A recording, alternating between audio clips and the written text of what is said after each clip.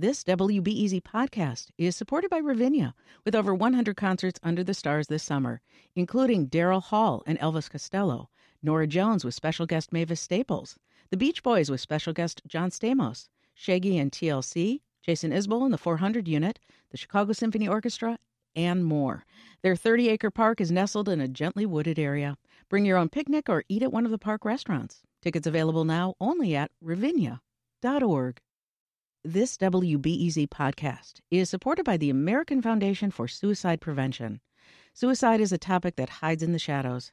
It's time we talk away the dark, learn how to spot the warning signs for suicide, and how you can have an open, caring, real conversation to help save lives. Visit the American Foundation for Suicide Prevention to watch the new short film and learn more at afsp.org/talkawaythedark. I'm Justin Kaufman, and this is Reset. Coming up in just a bit, the Chicago Tribune's Chris Jones fills us in on how COVID-19 has disturbed the economic ecosystem that's based around the theater scene. The cityscape not only sort of changed in the face of the virus, I think, but it's proved to be a remarkably long period of change, maybe systemic change. But first, Illinois just gave the green light to bring the state's 2 million students back into the classroom this fall. But will it be safe? Schools have been closed since mid-March due to COVID-19, but the American Academy of Pediatrics is pushing for schools across the country to reopen despite the risks. Dr. Shelley Vaziri-Flace is a pediatrician based in Naperville and a spokeswoman for the American Academy of Pediatrics. Doctor, thanks for coming on Reset. Thank you so much for having me. So why is your organization recommending that schools reopen in the next few months? It's interesting because we live in an era of headlines and the one-liner, and there's definitely more context to this, and it was the result of a risk-benefit analysis, specifically when it comes to kids. Whether we're talking about urban settings, suburban settings, rural settings, there's going to be a diverse range of situations that will keep evolving as well. Yeah. And so it was important for the Academy to put this out, say the primary goal is operate from a standpoint of kids should physically be present in school, and then we're going to tweak from there. Well, let's ask. I worry about that, and I don't worry about that. It might not be the right way to say it, but the idea that you'll hear public experts say, public health experts, across the country, warning about a second wave coming up. What can happen in the fall? Is it smart to put kids back into school? What the governor released was just guidelines to the school districts who could make the determination on their own. So when you're talking about guidelines from the American Academy of Pediatrics, essentially talking about getting kids in school and how important it is to get them back in school, it does feel like almost like a contradiction to some of the ways the other public experts are going. So how do you talk us through that? And certainly as a society, we can look at restaurants reopening, bars reopening, and then schools reopening. Part of why we can say this is when you look at a risk-benefit analysis, kids under 10 especially, but kids in general have been relatively spared the serious side effects of this illness. We're seeing that kids are more likely to be asymptomatic. Kids are less likely to transmit the disease. So I think that it's important to talk about kid-to-kid transmission, adult-to-kid transmission, a kid-to-adult transmission, and adult-to-adult transmission. And even though it's an 11-page Academy document talking about kids returning to school, special considerations are talking about adults in terms of break rooms and gathering together and still having virtual meetings, because it's really the adult contact that is most concerning when it comes to the spread. Yeah, you have all the takeaways and guidelines are on your site, and it's fascinating because it goes into everything that we've been talking about social distancing, about how the classroom's going to look, but it also talks about things we haven't thought about: lunchtime, recess, buses, playgrounds, the ancillary things that go along with opening a school, activities. Choir and band. Yeah. You're blowing on instruments. Exactly. Talking about respiratory droplets. That's right? What I mean. There's a lot in this that you're like, we could do 20-minute breakout segments on each one of these things, from band to recess to buses and so on. So there's a lot. There's no way to eliminate risk. It's all about mitigating risk, for sure. So when you talk about student interaction beyond the classroom, that's where the schools lose a little bit of their ability to control that risk in the sense that kids can do a little bit more, be more free than they could be maybe in the classroom. True. And that's why there's an emphasis on 4 things. First of all, being asymptomatic. It's so important for families. If you have any signs of a fever, And this is going to be an issue, whether we're talking about temperature checks or if the district is going to trust that families are doing temperature checks, they have to be asymptomatic. Face coverings in an age-appropriate way, hand hygiene. I can't believe we still have to talk about proper hand washing for 20 seconds, singing the ABC, the alphabet song, but we do apparently. And then physically distancing. I always prefer the term physically distancing to social distancing because we still want our kiddos and us to socially connect. So with those guidelines in place, I think that there's a way to do this. For example, I have high school cross-country distance runner athletes, my kids, and they are meeting in small groups, squads of 9 or fewer. They do temperature checks when they arrive. They answer the routine questions that I think any of us who have been in a healthcare facility recently have asked. There's a way to be smart about this. And I think that if those ideals are kept in mind, we should do a better job than I think the tendency is to be fearful. On a personal note, I can share with you that I'm a cancer mom. My youngest child is in remission from Hodgkin lymphoma. She's doing great, thank goodness. Great. When she was diagnosed, even during chemo, my tendency as a mom was to bubble wrap her and protect her. But I knew as a pediatrician and specifically regarding childhood cancer research, the best place for her to be was in school, having her schedule, being with her friends, doing her activities. So that was huge. And we even know this as pediatricians, whether it's migraines or recovering from a concussion, return to school is huge. And so taken on a global scale, and I haven't even gotten into the inequities because we have families with means, but we have families who don't have internet access. Even if they do, they may not be logging in. Are they benefiting from the e-learning experience? And for some kids, a lot of households are stressed right now. We know from the research that when households are stressed, kids are more likely to be abused, physically abused, sexually abused. The school is their safe haven. The adults at school who know the kiddos can identify these patterns, help with mental health issues. Yeah, school as a resource, but school almost as like a community center in a way, because obviously it helps with the routines and habits of young people who are still developing. And I wonder too about we want to put and instill some of these measures when you talk about physical distancing and masks and other things that are important to stop the spread of COVID-19. But when you're talking about a 7-year-old, when you're talking about a third grader, how is it going to work when they're told they can't go into this area or they got to keep their mask on and they don't want to? I don't understand, and I still, scratch my head on how that's going to be possible. And for sure, it's going to be a work in progress. I do strongly believe that the adults set the tone, whether it's parents or caregivers or the teachers. If the expectation is there, kids do a great job. In our practice, for example, we have a policy 2 years and up. We follow the American Academy of recommendations. You wear a mask. And I will share with you that my 2, 3, and 4-year-olds do a great job, not only wearing the mask, but not touching their face excessively. I think that's going to be one of the concerns. And I think the Academy statement did a good job of pointing out how preschool and younger kids look at the face covering, and if they're touching their face too much, that's actually riskier than wearing the mask. Yeah, absolutely. And maybe in a way we're projecting a little bit of our concerns about mask wearing to our toddlers and our early education middle schoolers. True. Right. When we're talking about getting these kids back into school, and you're also hearing from congressional hearings, Dr. Fauci in front of Congress yesterday saying it could get worse. 100,000 cases a day could be the possibility this fall.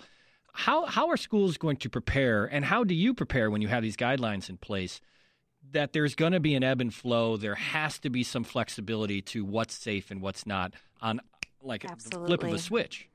Yeah, flexibility is the key word here, and being nimble, because week to week it's going to be new information. Testing is a huge issue. We are nowhere near as a country where we should be in terms of testing. And so the issue's been raised. Well, what if every kid gets tested at the beginning of the school year? Great, but that's a moment in time. And part of coronavirus is that it's a moving target.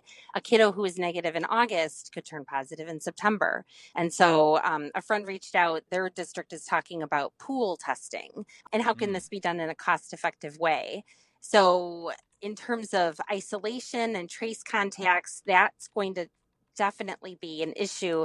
And the bottom line is we will all be ready to pull back and go back to an e-learning format. But again, as the nation's pediatricians, our goal was start from a mindset of having kids physically in school, and then we'll work it from there. Because when you talk about, our first oath as physicians is first do no harm.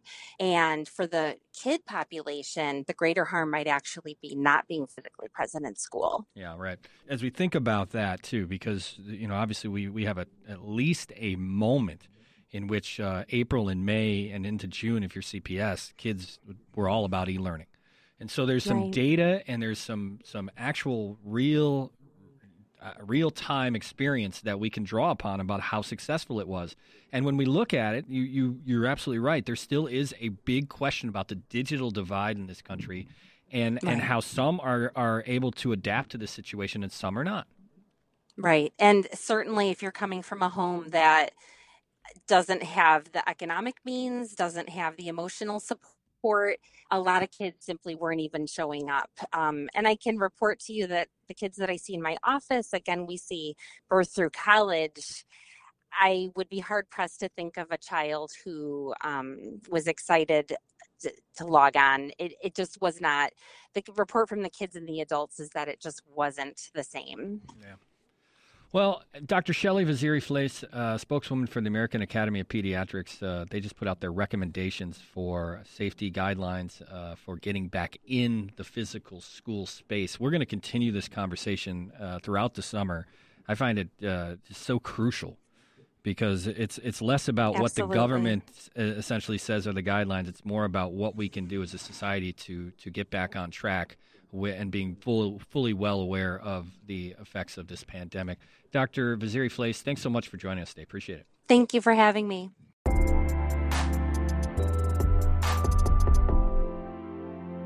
Well, we got the news this week that Broadway won't return until early December at the earliest. But will that be too late? Las Vegas heavyweight Cirque du Soleil just filed for bankruptcy protection, and more regional and local theaters are cutting back or even closing up shop permanently. But we do have Hamilton on film coming this Friday. Well, only if you have Disney Plus or if you're a top-flight theater writer who likes to get an advance copy, like, say, chief theater critic for the Chicago Tribune, Chris Jones. Hey, Chris. Start out with a little shade, I see. Yeah, I see. Before we get into the Hamilton, let's talk about Broadway. This decision wasn't necessarily surprising to push it back, but I know that Broadway was really hoping to get things back on track by summer or fall. Yeah, I think, it is looking actually now really like the spring before Broadway is back. The problem is, a fairly obvious one. They don't know how to make these theaters safe at this point, and they further don't know how to make them economically viable. With international tourism in the tank, with travel bans, on both sides of the Atlantic, a lot of these shows are tourist-dependent. There's no sense of when tourists are coming back to New York City. And I think the ability to sort of profitably produce theater in those big Manhattan theaters is very questionable. And so at this point, they've no choice, really, but to keep kicking the can down the road in the hope that things will improve. I mean, the lights being dark on Broadway must be such a surreal thing. But I also wonder about those old Manhattan theaters are so ancient. And they got to be hard to retrofit and change and be ready for a socially distant new normal. So I would assume that there's a lot beyond just opening their doors they have to figure out. Well, I would say that social distancing, if we've really been realistic, Justin, is impossible in those theaters. There's no way to social distance. Even if you sort of blocked off some seats, you've still got the ingress and egress. You've got a huge bathroom problem. You've got any number of issues in the lobbies. There's simply no way to do it. And I think a lot of the theater owners and the producers in New York have concluded that and decided that they are really looking at a post-vaccine reality, or at least an era when, say, the therapeutics have improved to the point where a critical mass of the audience feels more comfortable with taking the risk of going inside. Yeah. And also for all of the people who work on Broadway. I think about the crews and people who keep those theaters up, but also the actors. I mean, they're just out of luck in this sense because there's no industry to come back to. Well, it's economically devastating, and I don't think it matters whether it's New York or Chicago. Anyone who goes downtown, I did yesterday myself. I sat outside at the Emerald Loop in the Loop, and I looked around, and it looked like 3 o'clock on a Sunday in January, and this is the week of the 4th of July. And a lot of that, of course, is because restaurants are dependent largely on entertainment venues for a lot of their business. Hotels are dependent on tourism.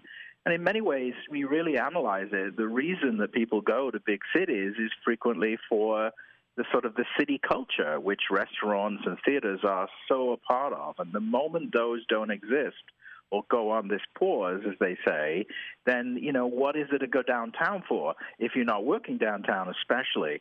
I remember in March when the theaters closed, I was in New York that last night. Yeah, I remember that. And I remember coming out and thinking, okay, well, this is going to be maybe 3 weeks, 4 weeks, 6 weeks. I don't think anybody thought we would be looking at a year, which is essentially what we're now looking at. I mean, it was so outside of the realm of at least my thinking back then that it's sort of stunning to me. But we are, in fact, looking at a year without any of these things happening. And in Chicago, we have the same thing. We have a fall with no lyric opera. We have a fall probably with no orchestras. We have almost certainly, a fall with no international tourists.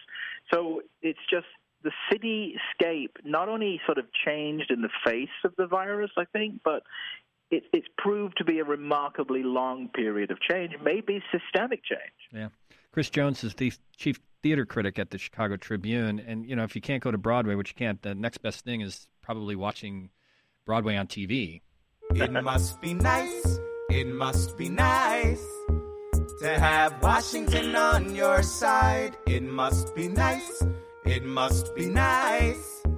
to have Washington on your side. Of course, a little snippet there from Hamilton, which is coming, the film version is coming to Disney+. You saw it, you did the review yesterday in the Tribune, and I was struck by the idea and the notion that it's been tough to understand how you're going to replicate that moment, that spiritual moment even, when a whole group of people find, solace and joy in a piece of art that's in front of them. Yeah. And how you put that on a small screen, how you put that on a TV in a living room, how you capture that magic. But you say that this does, Hamilton. If you decide to watch this weekend, you're watching a very close replication of, as close as you could get, replication of what the theatrical experience was like. It's the entire show. It's done in the theater. It's the original cast. It's a multi-camera shoot. There's cameras in the wings and the mezzanine and the orchestra. It's mostly shot from the front, but not entirely. They did close-up fill-ins the following day. And the takeaway, if you've seen Hamilton, as many people have, is that you haven't seen these actors up close. And so you have the ability, for example, there's an especially moving segment, the Dear Theodosia segment, where Leslie Odom is basically singing about it's really two fathers, actually, because Hamilton's there too, singing about their children. And you can see these actors display a vulnerability that you don't really see when you saw them live in the theater. But I think that the event is very, very good. It's beautifully done. It will absolutely meet all your expectations, blah, blah, blah, highest possible technical veneer, all of that. But for me, Justin, there's a sadness to it, honestly, because it feels to me like I just watched it thinking how much I mourn gathering in person and thinking about, beautiful art. And it sort of reminds you to some degree of what we've lost, even as it gives this great piece to, a broader audience. And it's certainly worth saying that people who couldn't afford a theater ticket can now afford it, $6.99 or whatever, if you cancel straight away. That's an important factor. But there's also an element to Hamilton. This is the sort of the deeper thing for me that reminds you of what America was in 2015. And there's a sense of unity and hope in this piece of art that I think for people who are, say, nostalgic for the Obama administration and the moment of optimism and belief and unity, I think, and forgiveness and sort of togetherness that may have been illusory but sort of was there in 2015. That's now gone in the face of all of our problems, well documented as they are. And that just sort of set me off to a sad place, I guess. Yeah. Well, maybe the emotion is different. Maybe there's it evokes emotion watching Hamilton on and the show that's obviously going to be on Disney Plus this weekend. But maybe it's not the emotion that we're used to, that spiritual uplift and joy of being in the room together, watching something that other human beings are doing that is spectacular and extraordinary. Maybe it's not. Now it's sadness and nostalgia. Well, I think, too, that the politics of it is that Hamilton, when you really look at it, is saying it's based on what you might call the founding mythology of America in many ways. And it's sort of saying implicitly that it belongs to everybody, that anybody can be a founding father, that what America stands for is open to all, and that equity and inclusion is at the core of what America means. And yet it still respects the idea of democracy and of a country to believe in, I think. And I think that what you see now when you look at it is you see that belief definitely, I don't know that it's gone, but it's certainly under stress as we sit here right now, and so that is what has changed, and I think that Hamilton links it to our own mortality too, Justin. The idea that in Hamilton, the show sort of understands that many of us are also about the love of our children.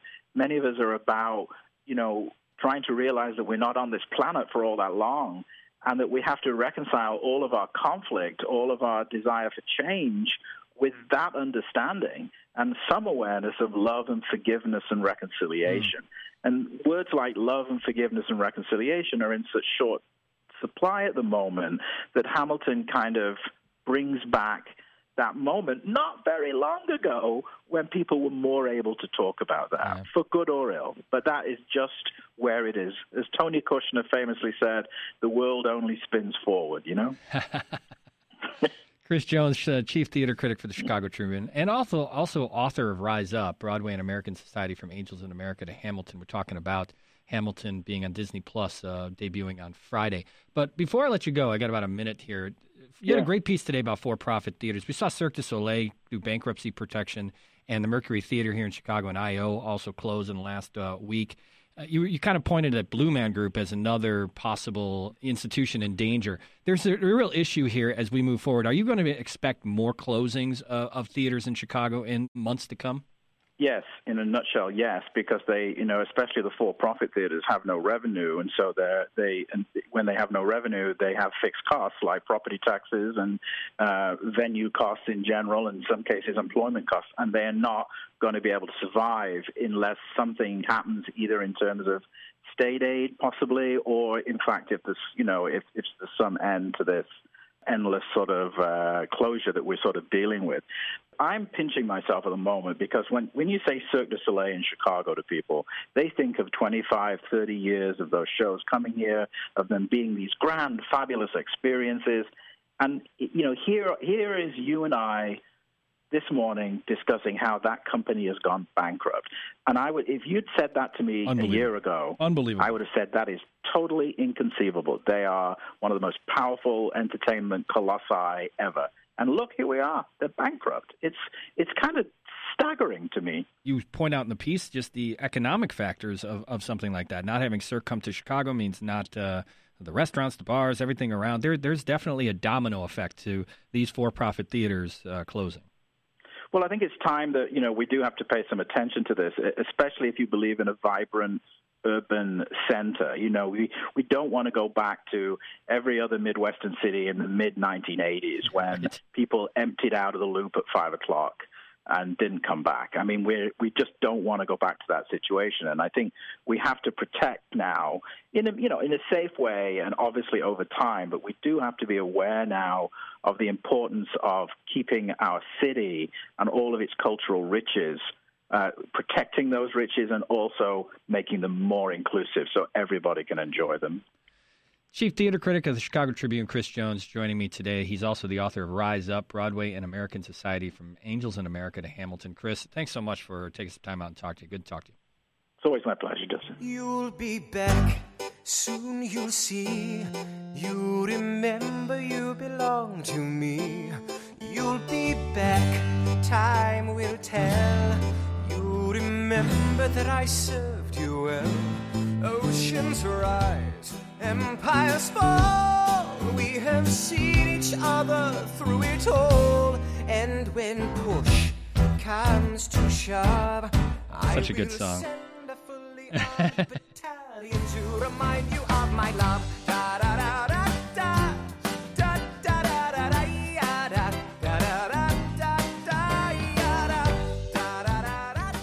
And that's today's reset. We made it over the hump, so it's all downhill for the rest of the week, right? We'll see about that. I do know it's going to be pretty hot the next few days, so take precautions and drink plenty of water. I'm Justin Kaufman. Thanks for listening, and we'll catch you right here tomorrow. You'll be the one complaining when I am gone. And no, don't change the subject, 'cause you're my favorite subject. My sweet, submissive subject. My royal subject. Forever. Hi, it's Terry Gross, the host of Fresh Air. We bring you in-depth, long-form interviews with actors, directors, musicians, authors, journalists, and more.